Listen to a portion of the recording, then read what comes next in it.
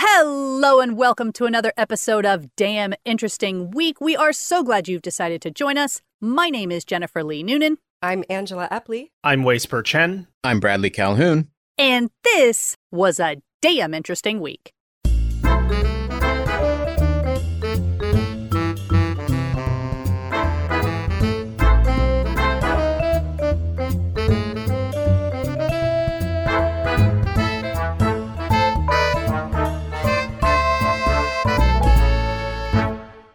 So let's get started with our first link. First link. Proof that we are in the metaverse timeline because BBC has an article about a South African snake on a plane. Yes, folks, it has happened for real. Wow. A deadly cobra in the cockpit forced an emergency landing because of course it did. Right, it couldn't my be anywhere goodness. else in the plane. It has to be in the cockpit. Oh, boy. And, it started off just like any other flight for South African pilot Rudolf Erasmus. He initially thought the cold feeling on his back was his water bottle. Ooh. Oh, yeah. Quote, I felt this cool sensation sort of crawling up my shirt, he said, thinking he may not have closed the bottle properly and water might have been dripping down his shirt. But as I turned to the left and looked down, I saw the cobra receding its head backwards underneath the seat. Yeah, he then made an emergency landing on his flight from Bloemfontein to Pretoria. The private plane, which was a Beechcraft Baron 58 for the aviation fans out there, was carrying 4 passengers as well as the snake.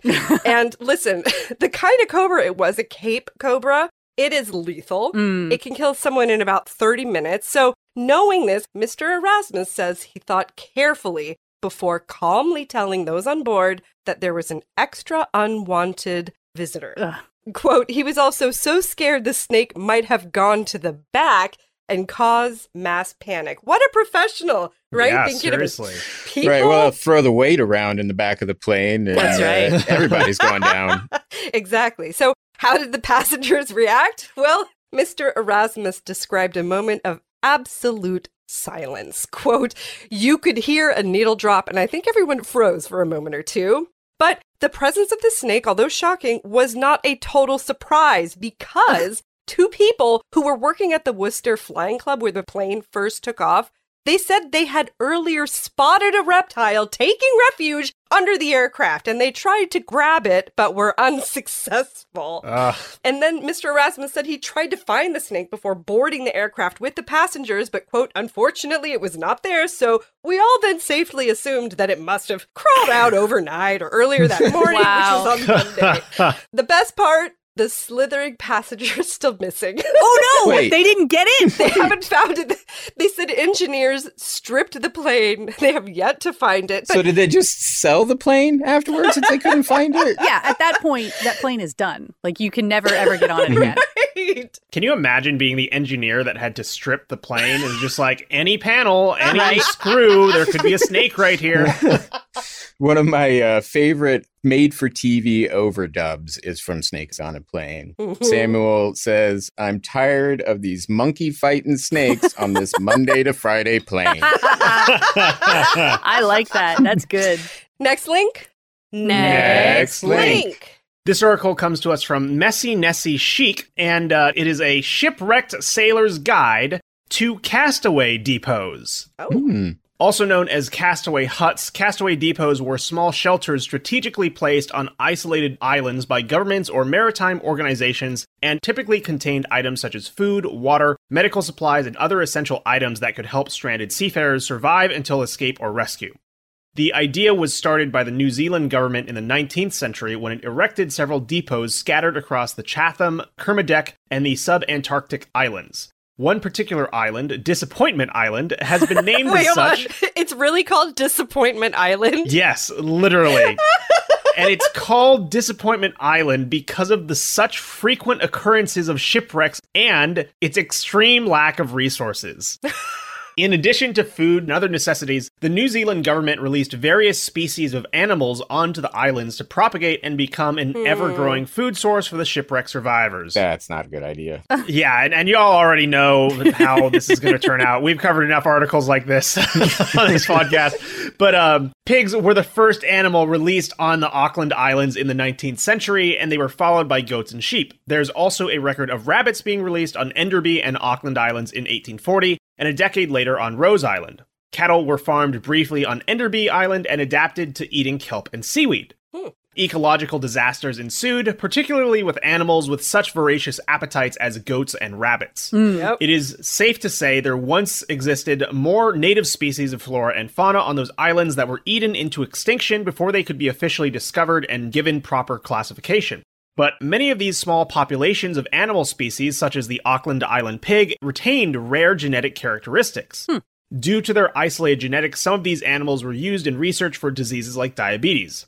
The earliest recorded shipwreck to these islands came before the introduction of castaway depots and was likely the very reason they were instituted. In 1864, the Grafton ship embarked on an expedition to Campbell Island in search of large tin deposits, led by businessman Francois Edouard Raynal, captained by Thomas Musgrave, sailing with a crew of 5 from Sydney Harbour. The survey for tin was a failure, and on their return voyage, the Grafton was struck by a gale and ran aground on a rocky beach of one of the Auckland Islands. Though their provisions were only enough for 2 months, the entire crew of the Grafton survived for 18 months by rationing and supplementing with seal meat, birds, and fish. They made temporary structures from spars and sails before later building more permanent cabins from the wreckage and local stone. They passed the first year making clothes from sealskin, carving a chess set and domino set, as well as providing reading classes. Ooh. Musgrave and Raynal assumed Raynal's business partner would send out a search vessel to investigate once their approximate return date had passed, but after 1 year with only a single ship sighting, a decision was made to construct a vessel that could carry them back to New Zealand. Using the tools they had salvaged from the wreck and a pair of blacksmith's bellows fashioned from scrap metal, they enlarged the original ship's dinghy by raising the gunwales and adding a false keel. And I gotta say, I'm just, very impressed by these sailors who can survive. They can turn their boat into other stuff. Like, wow. Yeah. When they tested their creation, it was unfortunately too unstable to hold all the men, which meant that 2 men were left behind until they could return to rescue them. Incredibly, 4 months after Grafton initially ran aground, another ship, the Invercald, had wrecked on the opposite end of the main island, and neither group of sailors knew of the other's existence until Captain Cross of the Flying Scud sailed back with Raynal and Musgrave to rescue the 2 remaining men. Wow. There were at least 5 notable shipwrecks that occurred on the Auckland Islands, in which all or most of the crew was saved by provisions left in castaway depots. Yeah, I mean, my question would be like, if you don't know that these castaway huts exist, and you get shipwrecked and you find a hut with supplies but no person, that would make me incredibly paranoid. Yeah. Like, I would be afraid to steal the stuff. Maybe they're watching with a sniper rifle. You don't know who's still there. Your desperation to survive is going to override your anxiety at that point. I'm pretty sure. Probably, yeah. And the thing that is smart about them is they're really designed to just look like a box. So they don't look like a livable home. They don't look like something that, somebody has really made into anything. And also, you're on a deserted island, so... So you thought until you saw the hut. Yeah. Well, yeah. And there was a group of survivors on the other side of the island they never saw. Like, how do I'm wondering if they put a conch shell in there so they know whose turn it is to talk. Yeah, who's the leader? Right. At any given time. A couple volleyballs, Volleyball. So the U.S. also built a series of castaway depot stations called the Houses of Refuge along the coast of Florida to shelter shipwrecked sailors. These houses were built by civilian contractors who were required to take their families to help with the duties and prevent the very real consequences of loneliness in such isolated locations. As part of their contract, the brave keepers, known as surfmen, were required to search the beach for shipwrecks and persons cast ashore immediately after storms. Their station house was equipped with cots and extra supplies to provide food and shelter for up to 20 castaways. Many of these stations were in service until 1915 and even later. Canada also had similar depots on small islands in British Columbia known as shelter sheds, stocked with maps, charts, and survival information in several languages.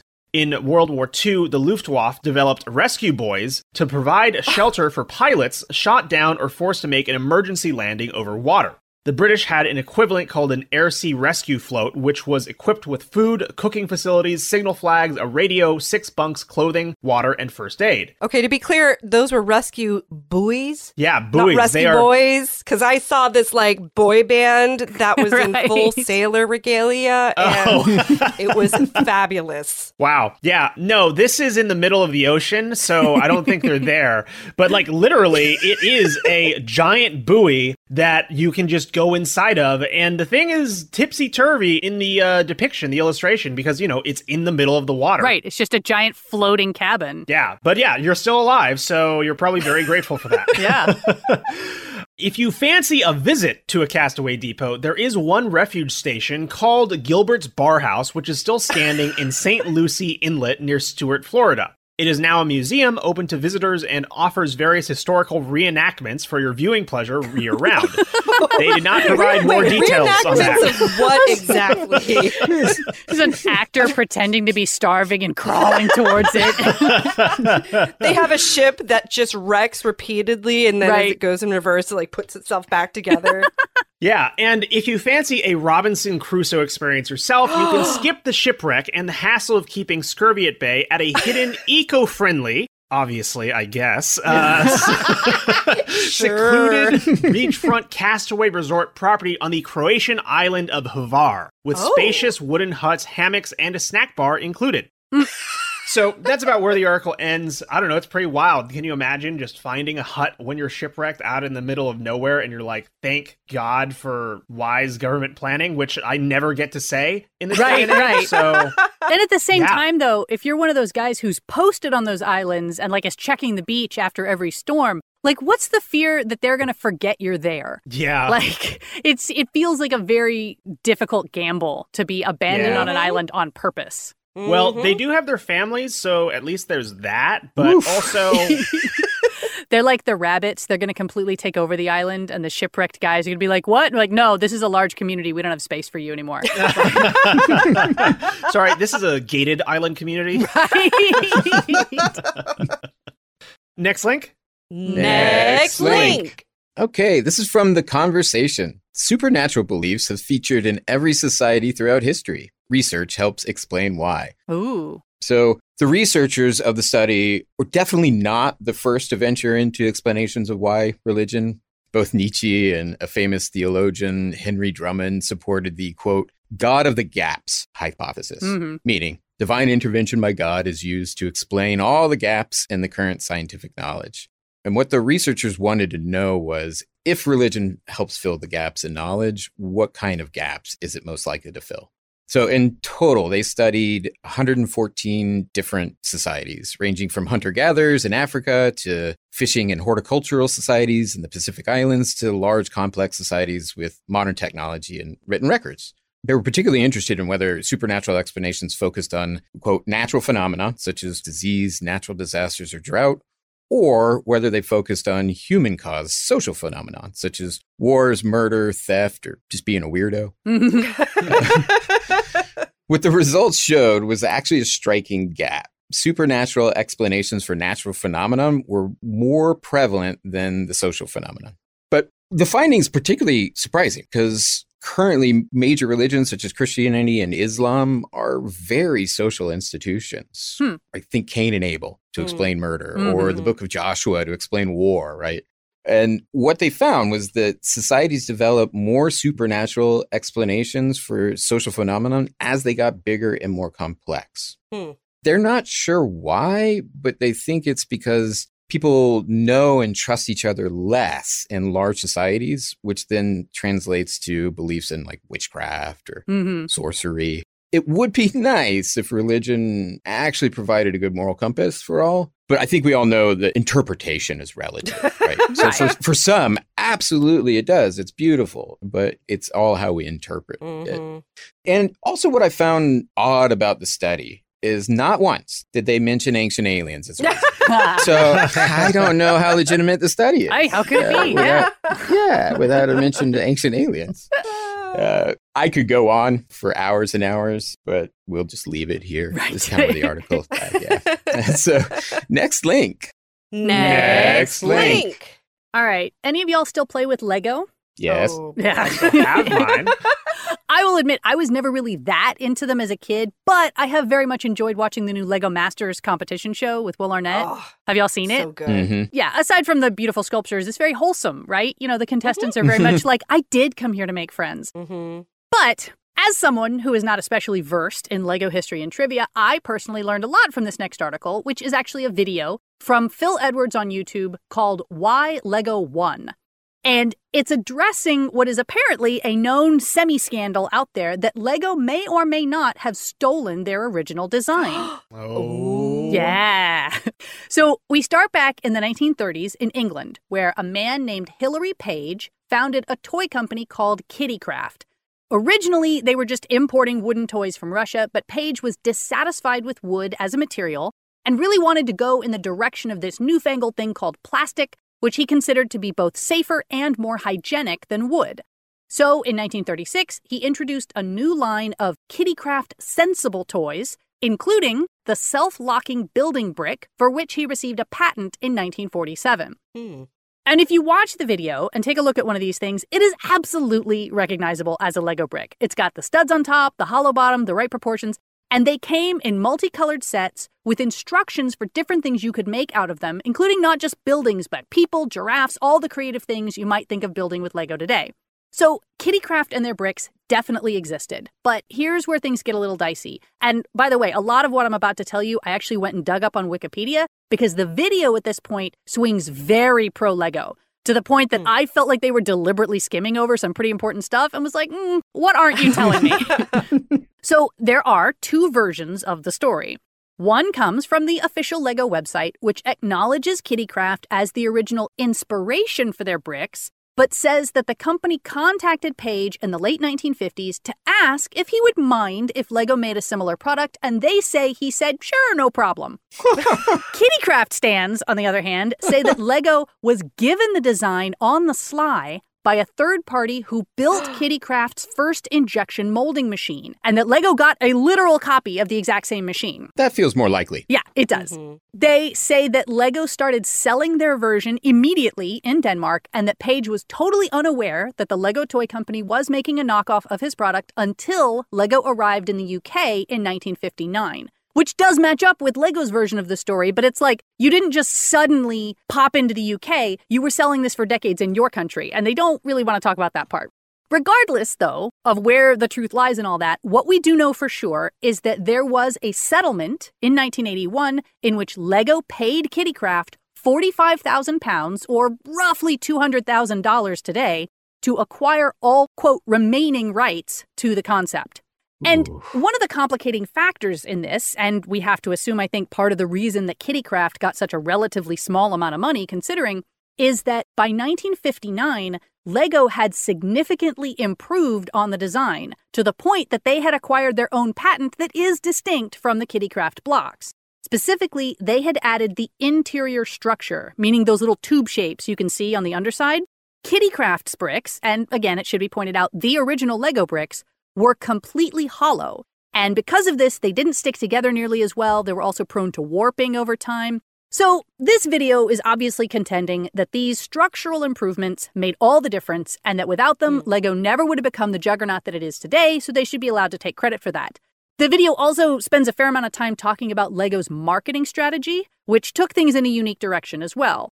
Because Lego used to be a general toy company, and it wasn't until Gottfried Kirk Christensen took over in 1957 that he ditched everything else and made the bricks their sole product. He said, these aren't automatic binding bricks made by Lego, these are the Lego system. And we're not going to sell you one kit to use your imagination on. We're going to sell different kits with exactly the right bricks to build one thing while still pushing the idea that you could use your imagination because all these kits you buy will work together. And the whole time he was doing this, Kittycraft was still just selling their one inferior brick kit while trying to maintain all these other product lines for toddlers and get into dollhouse miniatures, and they ultimately went bankrupt because of it. So I do think it's certainly fair to say that Lego did a better job of it than Kittycraft did or ever would have, but it's also pretty undeniable that for the first couple of decades at least, Lego was 100% using a stolen design. And then there was that competitor also, were they Clicky Toys? Cookies?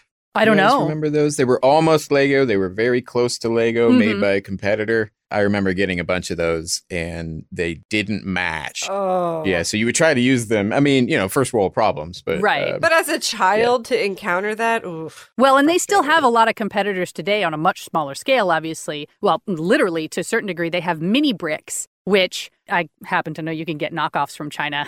And they all fit with each other, and they're great little prizes for children if you happen to need that. But yeah, the concept of interlocking bricks, you have to have some sort of different interior that makes them grippy to each other. But that is what the patent is. Other than that, you can make interlocking brick products and not be stepping on Lego's toes. Of course, they're a little bit like Disney. They have a lot of money. Maybe they decide what is stepping on their toes. Next link. Next link. All right. Good news, everyone. And this is from Popular Mechanics, so take that as you will. They're saying that ancient mummies from Mexico might be infecting humans. Oh, that doesn't sound supernatural at all. That just sounds horrifying. Yeah. Right? And it's archaeologists who are actually sounding the alarm. So it really focuses on a particular group of mummies in Mexico. You might want to just take a pass on if you get invited or interested to see them. Look at them online, make it safe, because they're still on display in Mexico City, and not everyone thinks it's done safely. So Mexico's National Institute of Anthropology and History says the appearance of fungal growth on the traveling display is causing concerns about the way the mummies are handled and presented to the public. Wow. So they're called the mummies of Guanajuato. The exhibit made an appearance in the United States in 2009, which, that timeline checks out. Right. But it was a recent exhibit in Mexico City where they were showing off 6 mummies in glass cases that has led the Institute to alert the public, especially considering that they don't know how airtight those glass display cases really are. Quote, "It is even more worrisome that they are still being exhibited without the safeguards for the public against biohazards," the Institute said in a statement.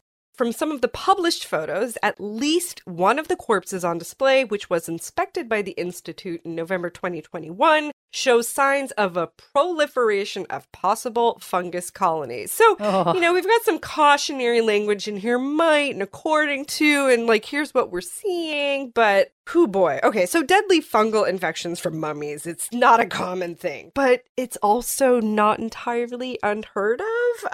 IFL Science reports that 10 of the 12 scientists who were present at the 1970 opening of King Casimir IV's tomb in Poland died within weeks of the event, likely from fungi. And wow. Yeah, that's not the only example on record. The current Mexican mummy spectacle was never intended as an example in mummification.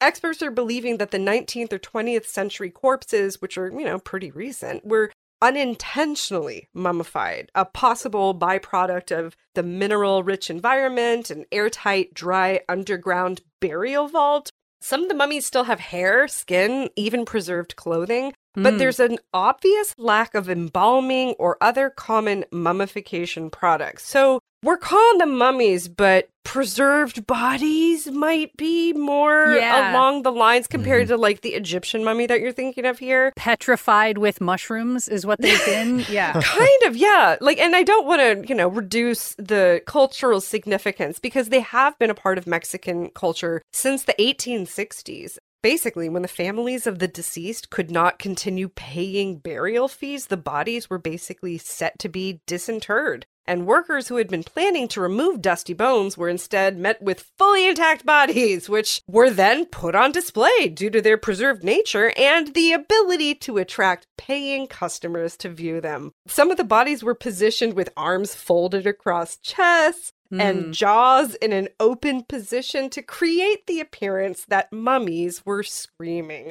Basically, how they have been treating these bodies, it has long drawn social criticism. According to diagnostic imaging professor Gerald Conlog, quote, "These are just regular people who are repositories of information about the period they lived in. They walked these streets, they went to the old market. They shouldn't be a freak show." But Now, the social criticisms have some health concerns, so hopefully we'll hear more about that soon, but if anything terrible happens, you know what to blame. Yeah, I mean, this is basically a perfect example of Bradley's article of, like, the curse of the mummy. Well, yeah, if you go into the tomb and breathe in a bunch of fungal spores and you die, that absolutely looks like God is punishing you for emptying the tomb. But also, please don't release a plague. Like, I've watched The Last of Us. I don't need this in my life right now. All right, next link? Next link. So I'm staying on theme. This article comes to us from Vice.com. It's titled, I Study Corpses in Body Farms for a Living. Oh. I didn't know how we were going to stay with the theme, but that delivered. Definitely, yeah. Yeah. So this is structured as an interview with forensic archaeologist Haley Mickelberg. Mickelberg studies flesh decomposition, bacterial growth, and how bones move around inside a grave and more. Although she's worked on non-simulated graves, she now specializes in researching simulated mass graves, also called body farms. The graves, made up of bodies voluntarily donated to science, are later dug up and analyzed. The goal is to improve our understanding of how to excavate these often horrific crime scenes without destroying evidence for potential criminal proceedings. Mickelberg says, I started off as a traditional archaeologist. There was a lot of science involved in this type of research, including forensics. As an archaeologist, you want to know how someone was buried. As a forensic scientist, you investigate what actions by a potential murderer could have resulted in the corpse looking a certain way.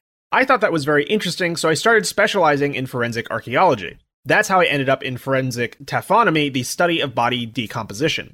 I mainly focus on modern mass graves, specifically in conflict areas. At the moment, you can find mass graves in Ukraine, for example. We know these graves are very difficult to excavate because bodies move a bit while they decompose, so skeletons of different people can get mixed up. You need to disassemble the bones and sort them out again for each person, so you can identify everyone and hopefully give them back to the next of kin. At the same time, you have to safeguard the evidence, which can very easily be destroyed during excavations. Digging up the soil is actually already a destructive process. It could contain evidence of physical violence or even of the perpetrators. Question. Your research project consists of studying bodies buried in a so-called body farm while they decompose. Why is that important? With an experimental grave like that, we can control the initial situation. If you then keep track of exactly what happens to the bodies, for instance, how a corpse moves while it liquefies or the time insects take action, you can then properly document the decomposition process. That knowledge can then be applied to real situations. In Texas, where there's another large body farm, I've now recreated a mass grave with the bodies of 6 donors for a pilot study. You'd think Texas would be a terrible place for a body farm. Yeah, like all the heat and stuff. Unless that's part of what they're looking to part of study. it. Yeah, probably. Yeah. Wars happen in hot places, too. You got to study everywhere. Right. Yeah. So the question is, what are you looking for? Mickelberg says, we pay attention to bacteria since they're a very important part of the process. Decomposition starts with the bacteria in your stomach and intestines. In the current project, we have 6 different people with their individual intestinal flora. Based on how this bacterial community develops, we want to create a method to deduce how long the grave has existed. This can be of great importance in the legal process. We also investigate how you can track down this kind of grave. In the past, you could only rely on witness information. Now, we're increasingly capable of finding them using multispectral drone images, which see bands of the light spectrum that are invisible to the naked eye. Finally, we also make accurate 3D models of the graves so we can practice how to best excavate them without destroying the evidence with the help of VR glasses. The question is, how does one actually donate their body to a project like yours? It depends. In the Netherlands, when you donate your body to science, you can specify on your donor form that your body is available for decomposition research. In Texas, you can't just donate your body to science in general, you need to indicate a specific research facility. So the question is, what's the typical donor? At the Texas Body Farm, the average donor is a white male. Most of the time, the donors have been sick for a while. They have consciously thought about what they want to happen to their body after they pass. It's also people who don't have any religious qualms about donating their bodies, so we have a bias. Ideally, you'd want to be able to research people of different backgrounds and ages. Does that mean that most of the death science we have has been, like, atheist trained? Yeah, or at least, trained on atheists. I don't know if Mickelberg is. And the next question is, do you get to know the people whose bodies you examine? Yeah, no, I never have personal direct contact with the next of kin. Normally, I don't even know their names. The only thing I know is their medical background. But when they come in, you can recognize them as a person. Sometimes they're still dressed, sometimes they have tattoos. It does leave you feeling some type of way. Recently, which, yeah. We're not going to specify what type of way, just some type of way. Yeah, very good understatement. You could use your imagination. Yeah. Recently, we discovered something unusual in the proteins of a donor, so we requested some extra information, and a family member wrote us a long letter. She addressed the donor by her name, told us how she grew up, what she ate as a child, what her hobbies were. I suddenly had a complete picture of who she was. It eventually became clear she'd been using an experimental drug for her cancer treatment, which led to unusual values. The process was very emotional. It confirmed she was very eager to contribute to research. So then she's asked, do you still remember the first time you examined a dead body? Yes, it was during my archaeology studies. We examined the bones in a lab, so the environment was quite impersonal. It's not the same experience as viewing a fresh corpse, which is still recognizable as an individual, and then seeing that body decompose in real time is something completely different, too. Yeah, I bet. It's not necessarily sad, it's just very human. For example, you see a woman with painted nails who may have been someone's grandmother. From one moment to the next, she'll turn from that old woman into a decomposing corpse. That can be very emotional. At some point, it doesn't look like a person anymore. And the interviewer asks, isn't that tough? And she says, actually, it takes away the fear of death a little bit. When my grandfather died, I was 18 and was very sad to see his body. I didn't recognize him at all. But when my grandmother passed 5 years ago, I experienced it far more calmly. She looked beautiful and peaceful. And the last question, will you donate your body to science? No. Yeah. No, that's gross. What are you talking about? Those guys are weirdos. Come on, man. Yeah, Mickelberg says, yes, I would like to. It does depend on how my relatives feel about it, though. My husband hasn't been a big fan of the idea. He said he'd like to be able to visit my grave. But recently he told me he'd be okay with it after all. Yeah, it is interesting. When I'm thinking about it now, I'm like, I don't care what happens to my body. Do whatever you want. But if I start thinking about the bodies of my loved ones going through this process, I'm like, no, I'm a little more uncomfortable with that. So yeah, it is interesting to think about. It sounds like she's the right person to be doing this job, at least. Yeah, for sure. She's definitely got like the sense of beauty, I guess, or, you know, understanding of the life cycle. Yeah, you want that joy. You don't want a complete sociopath doing it. That gets a little creepy. Yeah. All right, well, that is all we have time for today. We're so glad you've joined us. Some of the articles that we did not have time to get to today include, This is what it looks like to be colorblind, what research says about the lead crime hypothesis, and crazy ants' strange genomes are a biological first. So all that and more, plus everything we talked about today, can be found on damninteresting.com. If you like our podcast and want to support us, you can do so at patreon.com/damninterestingweek. In the meantime, my name is Jennifer Lee Noonan. I'm Angela Epley. I'm Waisper Chen. I'm Bradley Calhoun. And we hope you have a damn interesting week. Bye-bye.